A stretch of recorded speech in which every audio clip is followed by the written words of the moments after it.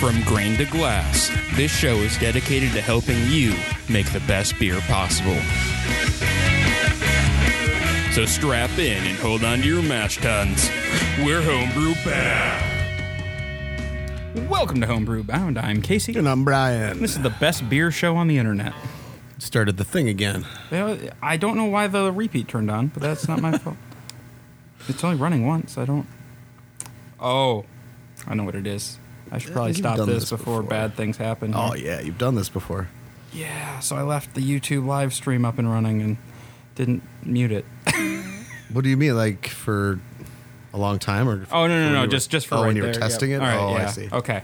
Anyway, right. you know, Well, Homebrew Bound, best beers here on the internet, kind of. Yeah. Okay, there we go. All right, before we get too deep here, we do the ads. We'll do the ads at the top. The American Homebrewers Association does a lot to support homebrewing and homebrewers, and now they support us. During the AHA, we'll give you discounts at homebrew shops and select tap rooms, as well as give you access to the fantastic Zymergy magazine. Click on that referral link at the bottom of our homepage and join today. I also want to give a shout out to our patrons, specifically our black belt patron, Andy Thompson. If you'd like to be as awesome as Andy and see our beautiful faces on the live stream, go and become a patron today. You can do that at patreon.com/BlinderStudios or click on the link or the patron link at the bottom of our homepage at BlinderStudios.com. And if you're going to do any Amazon shopping, head over to BlinderStudios.com, click on the Amazon link at the bottom of our homepage. Your Amazon shopping as normal. It really helps us out. Yeah, I think that's about it. Brian, it has been a couple of weeks. Many weeks. Many weeks. I think it's only been 2. Okay, 2. Feels like longer. Maybe 3. I think 2. I think it's 2. I think 2, yeah. But for our listeners, it has been no time, except this episode released on Wednesday instead of a Tuesday. It's not my fault. Yeah. It's partially my fault. But anyway, Brian, what have you been up to? Well, it is Oktoberfest season. Yeah, it is. And once again, we made an Oktoberfest. And last year we did 15 barrels of it, kind of on a lark. We were going to make a like a Belgian IPA or something like that, and then ended up having like a lager yeast that we wanted to keep alive or needed to deal with, and so we kind of like with what we had in the malt room, we created an Oktoberfest recipe. And I can't remember if I told this story or not, but yeah, it ended up being fantastic. It sold out really quickly. And this year we doubled it and made 30 barrels, and it sold in not, 10 or 11 days or something silly. We still have it in cans, not a ton. But yeah, the Oktoberfest went really well. So just kind of goes to show you can make some fine beers even with what you've got hanging around in your malt and just room. kind of chilling and. Yep, I know I did talk about this because we talked about the lager strain that I used on it. So anyway, moving along, now I have to come up with something for the next week. But I'll bring this up just because we're drinking it. That's a good time to bring it up. Yeah. So on Beer Cam, you're going to see a big crowler, a 32-ounce crowler of an IPA called Vince Neil. Can you show them the color on the glass quick? Oh yeah, I can actually. You can probably just put it right up next to it. Just on the it's plastic. It's fine. There.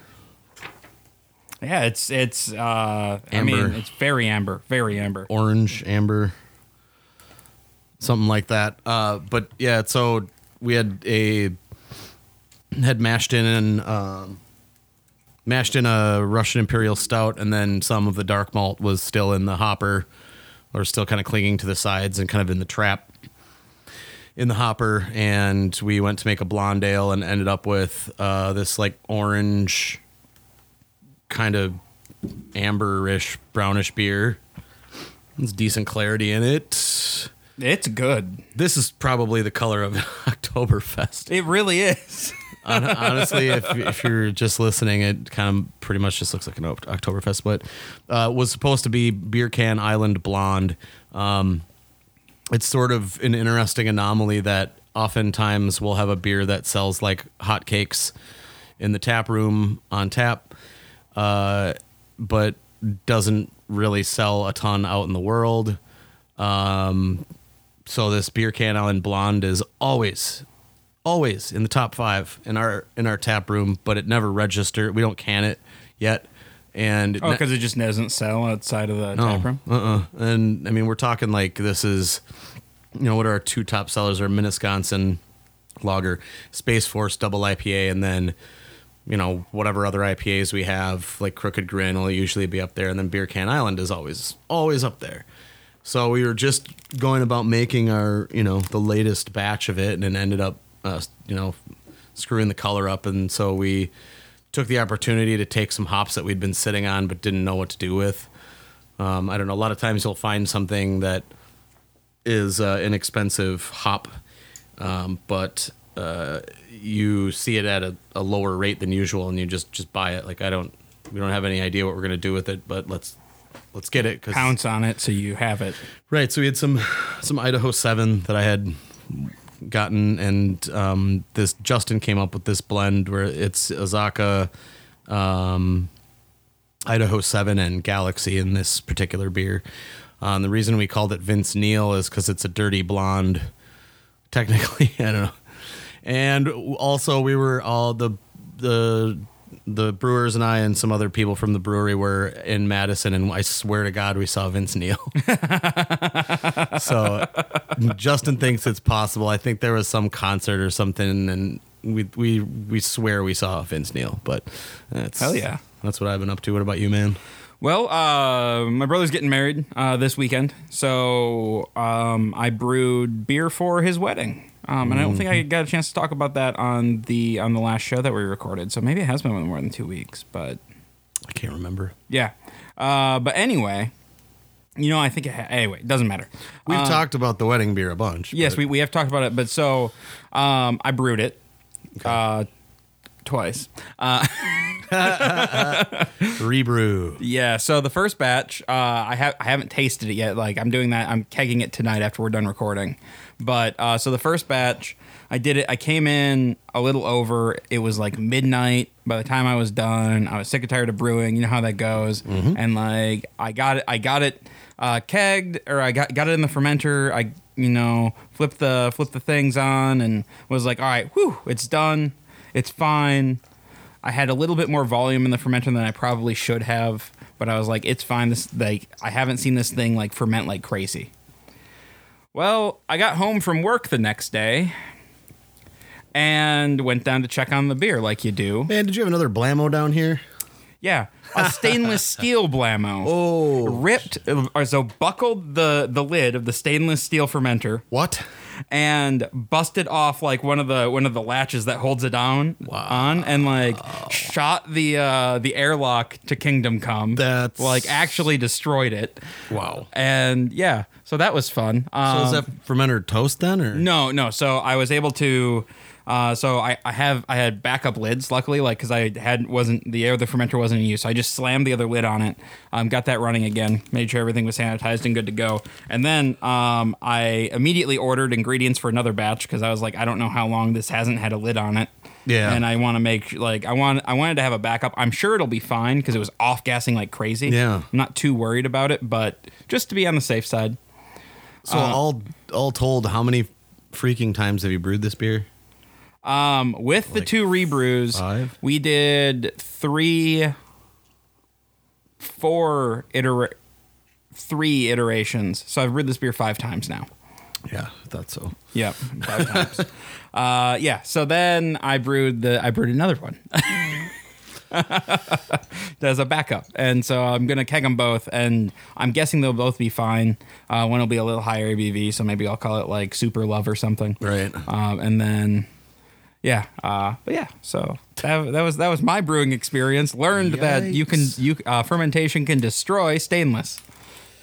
Apparently, I mean, I'd like to inspect the gauge of.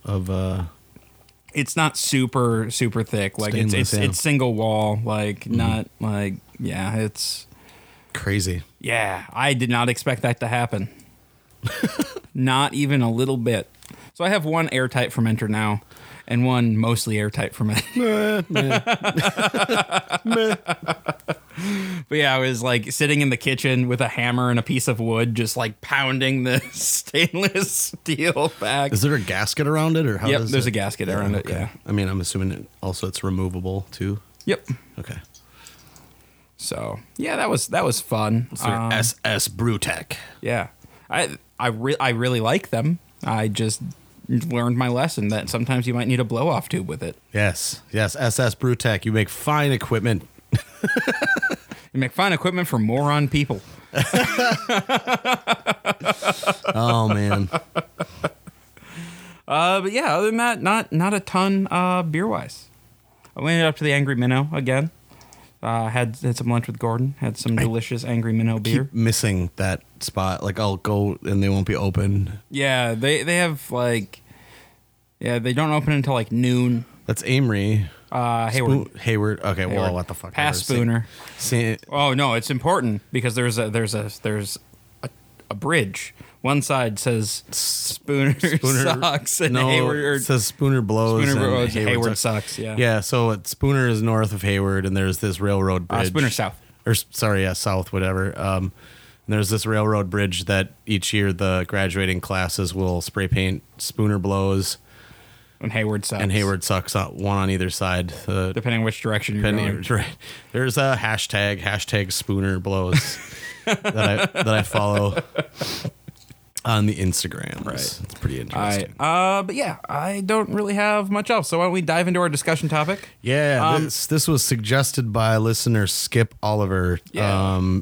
We get now quite a lot. We've seen an uptick lately, and it's been awesome. We love hearing from you guys. Mm-hmm.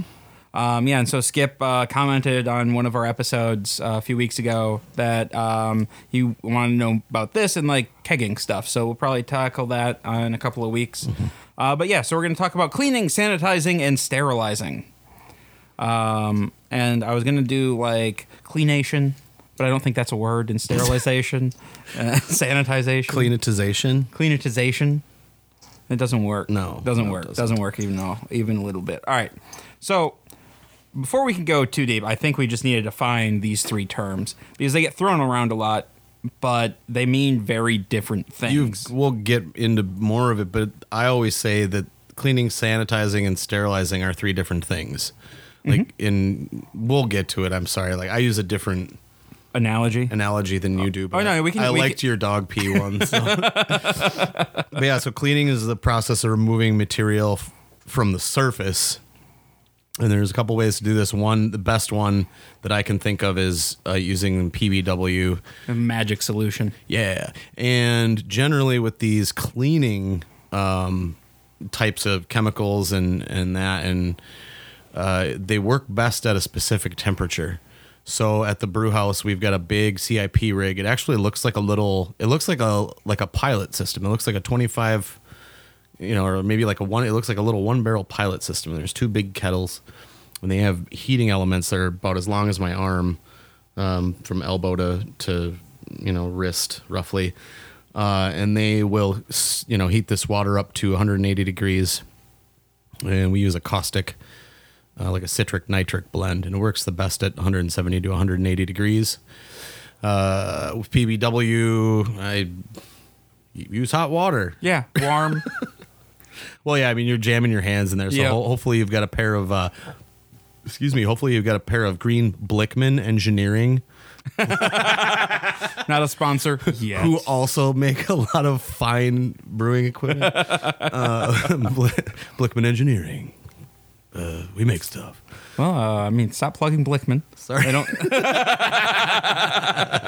Anyway, so you get green rubber gloves that you can get that'll kind of, they got a, little insulation. So, yeah. Anyway, and then sanitizing is the process of reducing the number of organisms, like microorganisms, on your surface or your object or whatever you're sanitizing. And then sterilization is removing all of it, all of the microorganisms. And so we can go with either analogy. I'm fine with either one. We can go Sure. with them both. What's your like? So the analogy I have. No, I like yours. Let's do yours. All man. right. The analogy I have is so, like if a dog pees on the floor and you wipe it up, like you've cleaned the floor. Yeah. Like there's no longer pee on the floor, but there's still germs and stuff on the floor. Mm-hmm. Then if you go over the spot with like a chemical cleaner, you've sanitized it, or I guess if you burn the house down, you've sterilized it. Yeah. But if you just dump the your cleaner like in the pee, you've just sanitized it. That's not sanitized, but you still have pee on the floor. I always just say that you can't sanitize or sterilize dirt. You know, I mean, like, Yeah. I guess people are like, oh, dirt, it's so dirty, right? Because it's brown and dirty. But yeah, you can't just sanitize or maybe you can sterilize dirt. I think you can. Probably can. You can sterilize dirt Yeah. because we did it with space dirt I like coming back from the moon. space dirt.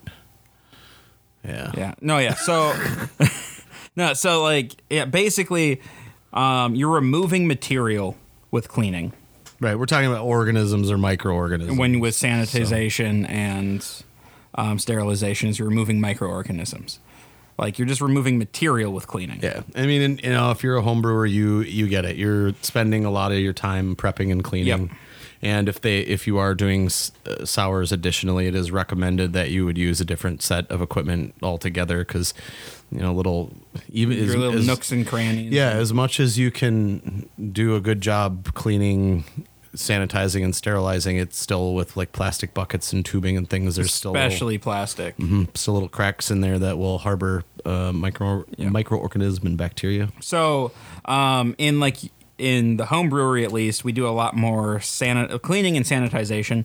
There's not a ton of actual sterilization that really goes on. I'm guessing it's pretty much the same commercially too. Correct. Except unless you're in the lab environment. Yeah, so sterilization, we would use an autoclave. So it looks like a big pressure cooker, and it's got little like hand screws on the lid. And so yeah, she'll sterilize. She being our lab manager, quality control gal, Katie Eels, who also brews at Bobtown in Roberts, Wisconsin. She will sterilize a lot of different stuff. Anything she's using for testing gets sterilized. All right. So, what do you feel like some of the most common, like cleaning or sanitizing mistakes made are, like in like the home brewing setting or even the pro brewing setting? Yeah, using a like a scratchy pad on your plastic stuff. Oh yes, do not do that. Yeah, even on stainless steel, you don't want to use, like, I wouldn't let those green scratchy pads anywhere near anything brewing related. Use something else. When you're cleaning things, generally, like, you know, using microfiber to dry stuff off, if that's what you're doing, instead of like a fluffy towel and dragging, you know, lint or whatever all over it. And so you don't want to, like, bacteria love little nooks and crannies and gouges. That's why you don't, especially Substrate, you can't get to it, you know. That's a big mistake. I guess not cleaning thoroughly enough. Using green scratch pads. What else? sanitizing something and then grabbing it with a non-sanitized hand. Mm-hmm. That is a no-no. Like if you like, I keep a big bucket full of Star San. Yep. On brew day, and like just everything goes into the bucket. And if you're not familiar, that's probably the most common sanitizer yep. for home brewing. I know there's all kinds of you can, and actually, and I dropped the name PBW on cleaning. You can also use that OxyClean powder. That stuff Yep. works great too. I don't know. It depends on. I'm not familiar with what's cheaper anymore, but I do know that there are some small commercial breweries that are using like Oxy and PBW still, or Star San for that matter. Mm-hmm. So those work just great. Yep. So, so dip your hand mm-hmm. into the sanitizer and then use that sanitized hand to hold the sanitized equipment. Yeah. Another little piece here is those black rubber gloves that tattoo artists use. Mm-hmm. You could keep some of those on hand. it helps twofold. If you've ever stuck your hand in a bucket of PBW, that shit is real slick. Yes, it is. And to that end, the citric nitric caustic, the caustic chemical blend that we use, if you put that'll just slough skin off. Period. Your hands feel greasy, and it's actually just sloughing skin off. So, highly recommend keeping a pair. Or not a pair, only just one pair. Reuse them, a box, if you will. No, get yourself a box of those, like black, or they come in blue, whatever. But not the powdered, not white like the rubber ones. Those are no good. Brewer Chad and Brewer Ethan. This is kind of a funny side story. They've actually kind of taken to wearing swimming trunks in the brewery because, they get wet all the time and then those dry really quickly. So you see 4 pieces of gear, 5 pieces of gear, on them. That's safety goggles, big rubber wellies, big rubber boots, swimming trunks, and rubber gloves, eyewear, earwear, and black rubber gloves. And they are always wearing black rubber gloves. So they've pretty much got their own little uniform going. But the point here being, you can stick those. It protects your hands and it protects, in a sanitized, clean and sanitized environment. That'll help too. Yep. But jamming your hand in the bucket of Sani and then touching stuff also totally works, because I did that for years and never had any issues. Yep. So that one, don't absentmindedly start setting things somewhere and then don't touch your face to re-sanitize it. I'm trying to think of other. I had one, and then we started talking about swim trunks, and I got distracted. We're required to have beard nets on site too. I have some of those. Oh, really? Yeah, we never use them. I don't know why you would. I mean, those are kind of the big ones. It's just little easy, absent-minded mistakes seem to be the big thing that'll cause you issues. As long as you keep that in mind, you'll be fine. Yeah. Common practices or good practices to avoid those mistakes. Clean as you go, so you're not trying to clean everything at the end of brew day. You will forget something, guaranteed. Well, and we've talked about this also before. You will forget something if you were sitting there drinking while you're brewing. I mean, It's super tempting, but I would not drink until cold side until you start. Don't drink until you're chilling, and then even then, it's a little at least as long as your fermenter's already sanitized, or cleaned and sanitized.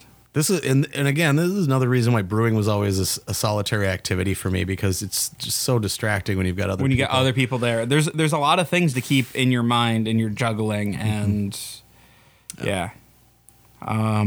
sanitization practices. I mean, again, I like to just dump everything in sanitizer at the beginning of the day, and then clean and re-sanitize as I go constantly. Yep. That's exactly the way to do it. And when in doubt, just clean it again. Yeah. Oh, another thing I like to do, if you are using smack packs, sanitize the outside of your smack pack. And the scissors that you use to cut it. Well, they have little pull tabs. They do now? Yeah. Oh, well, I'll be damned. Yeah, so you just got to tear it. They didn't used to. Yeah, so sanitize your smack packs. Even if you're doing a starter, sanitize that shit. Yeah. And then, sterilization at the homebrew level. I guess you could boil it. Yeah. I mean, but I really don't know what you need to truly sterilize. No. At the homebrew level? Unless you're doing some sort of homebrew lab stuff. And you got to remember that hops have a kind of a microbial purpose to them too, so there's a little help along the way. All right. Anything you would like to add to cleaning, sanitizing, sterilizing? No, it's pretty straightforward. Well, Skip, I hope we helped you out, bud. Yeah. Anybody else who has any questions or topics they'd like us to cover, please let us know. Now, how about we get to one of my favorite segments? It would be Listener Mail. We still need a sizzle for that or whatever. Should we start with the Gordon one? Yeah. Our favorite big oaf. Our favorite oaf. I keep getting so we'll say something about Gordon on the show, and I'll get a text from Gordon. I'm like, oh shit, what did I say? Gordon? You know what he keeps doing to me? He keeps texting me like I'm this other Brian he knows, and he said something about this dude on the Milwaukee Brewers got injured. Go Cubs! And I was like, Wrong, Brian.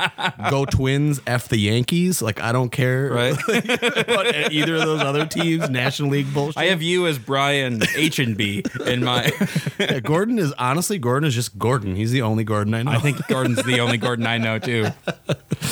All right, so Gordon asks, when using the same yeast cake with a new batch, if I brew like Big Oaf Old Ale and keep the cake for a Russian Imperial Stout, should I worry about any negative side effects being a style change? No.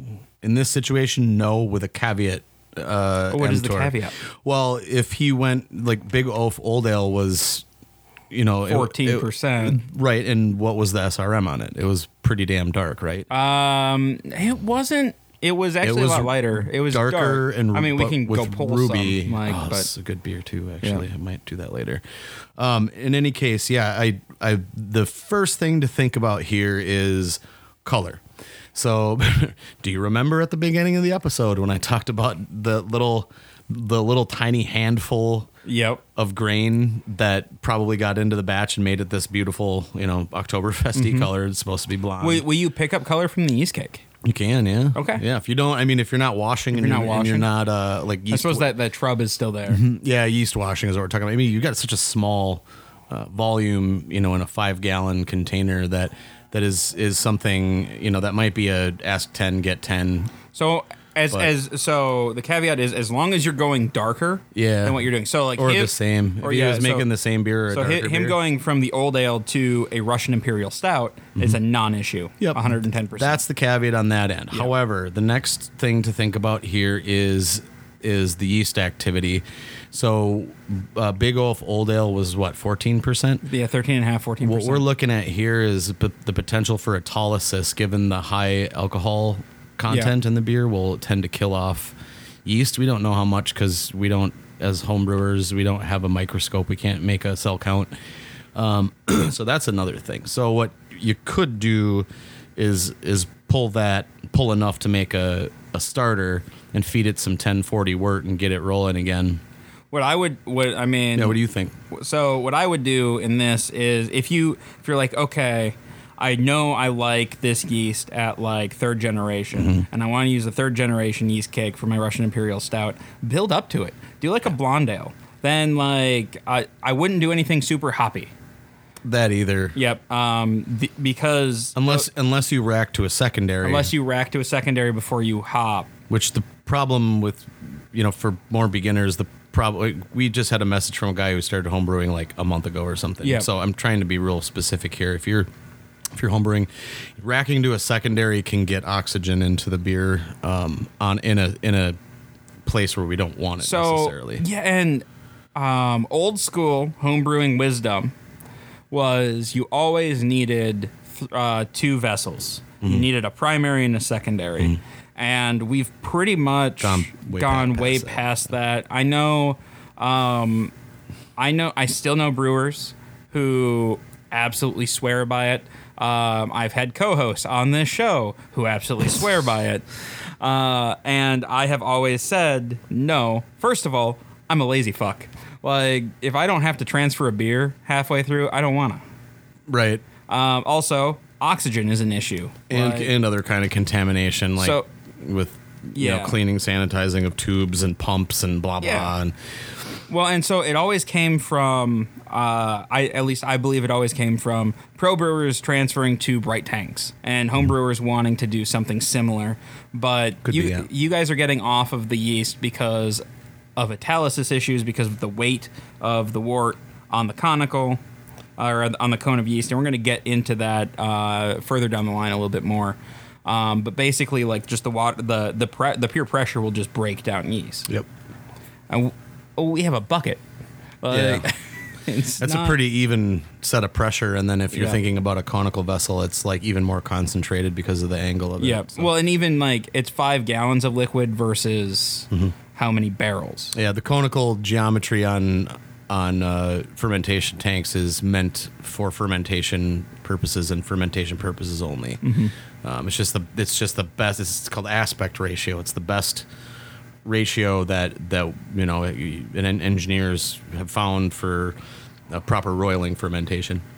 And some of that has to do with how the the tanks are jacketed. But All right. So I feel like we've gotten away from the question Oh, hell a little yeah. bit. So Gordon, to answer your question simply, yes, that is fine. As long as you are going, I would say as long as you're going darker and hoppier from your base beer, you're Yeah. fine. Or staying the same. You can't go back. yeah, no, I would not do that. Yes. All right. Yeah. Then we have another question, and this one I was really intrigued by. So it's from one of our favorite listeners, Bjorn. Mr.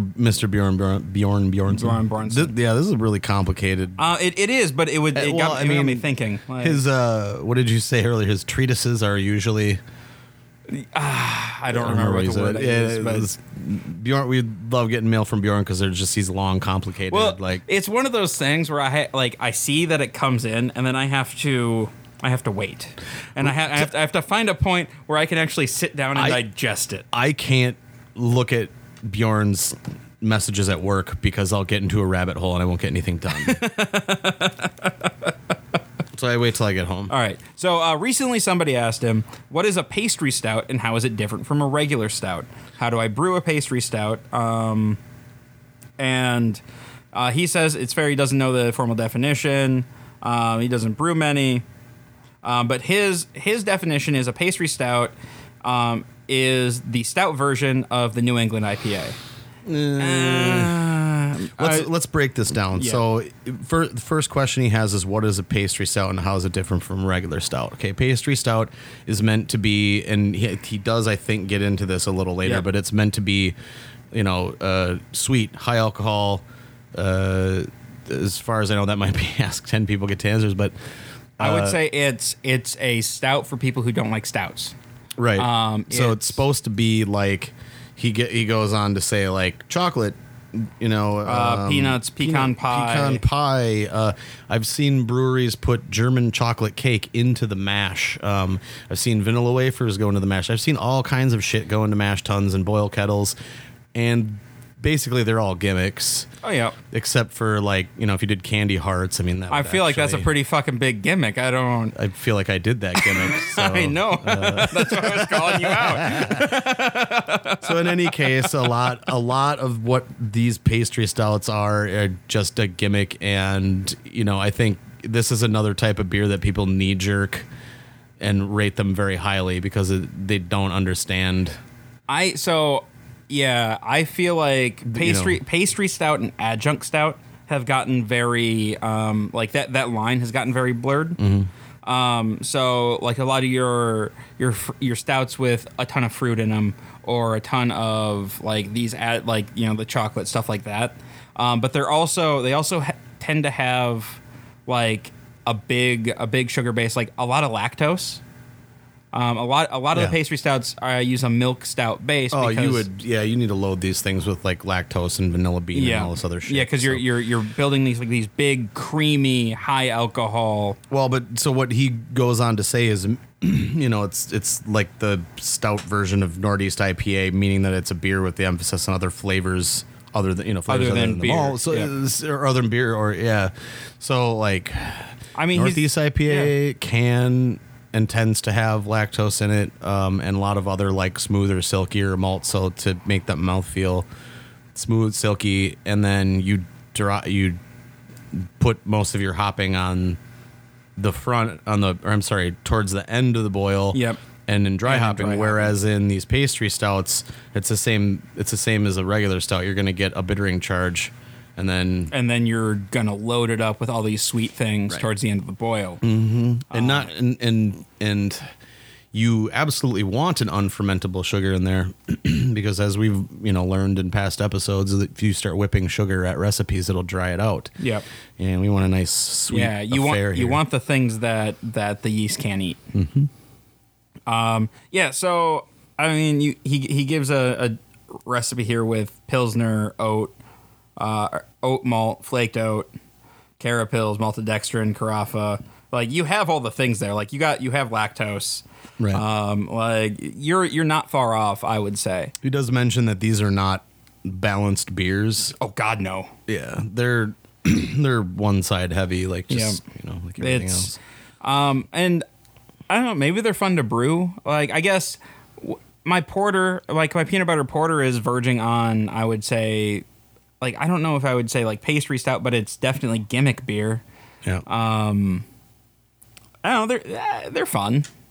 They're not my favorite. Yeah, I mean, I'm thinking he's on the right track here as usual. That, you know, his definition of the pastry stout. He's got his Northeast IPA malt bill with roasted malt added for a pastry stout. Roasted is probably fine, but if you're going for like sweet and not bitter, I see. Let's see, what is he using? He's using a Carafa 1, 2, and 3 at different percentages. You could probably just get away with a Carafa 3. You could probably get away with 3 debittered, and honestly, what is my big time secret ingredient for stouts? Love. Oh no, Candy Hearts. No, neither of those things. Simpsons makes DRC double roasted crystal. DRC is amazing. Yeah, to me that's, you know, and again, this is probably because of the marketing in the magazine that I read, but it's kind of the key. I've been using a lot of stuff. Yeah, it's the key to a good stout. What is? Let's see here. Yeah, flaked oat, spitz malt. Yep. Mm-hmm. Yeah, Maltodex. Yeah, this will give you a nice full mouth feel. I might not go with a Pilsner. I might go with a. So basically, like, beefier too. Yeah, I don't want to go through his entire recipe, but okay. like we can probably throw it on the. Yeah, if Bjorn's okay with it. If Bjorn's okay with it, we can throw it up. But the big thing I wanna say here is, like, you want base, and then you want just all of the specialty malts. Yeah. But like, you don't want to overdo it. You want to, I would say you want to go more with your adjuncts than anything, because that's where you're going to get those unique flavors. Make good layering choices, good caramel layering choices. That's why the double roasted crystal, because I would avoid mid-level caramel malt. Yeah, well, and if you listen to our crystal tasting episode, you can tell that all of the mid-level ones taste exactly the goddamn same. Yep. So that's the point. Indeed. All right. Well, should we get out of here? Yeah, I suppose so. All right. Outro music. Beep, boop. That's Casey pressing buttons. I know. Every other week, we're on. All right. All right, guys, thanks for tuning in this week. And again, if you have any questions, comments, show ideas, we really love hearing from you guys, and hopefully you enjoy hearing the questions from other people too. I mean, we're kind of all just trying to learn together, so absolutely. Throw stuff at us. So you can send us an email at feedback@blenderstudios.com, or you can find us on Facebook at facebook.com/blenderstudios, or follow us on Twitter at @blinder_ninja. And we'll see you guys next week. Peace.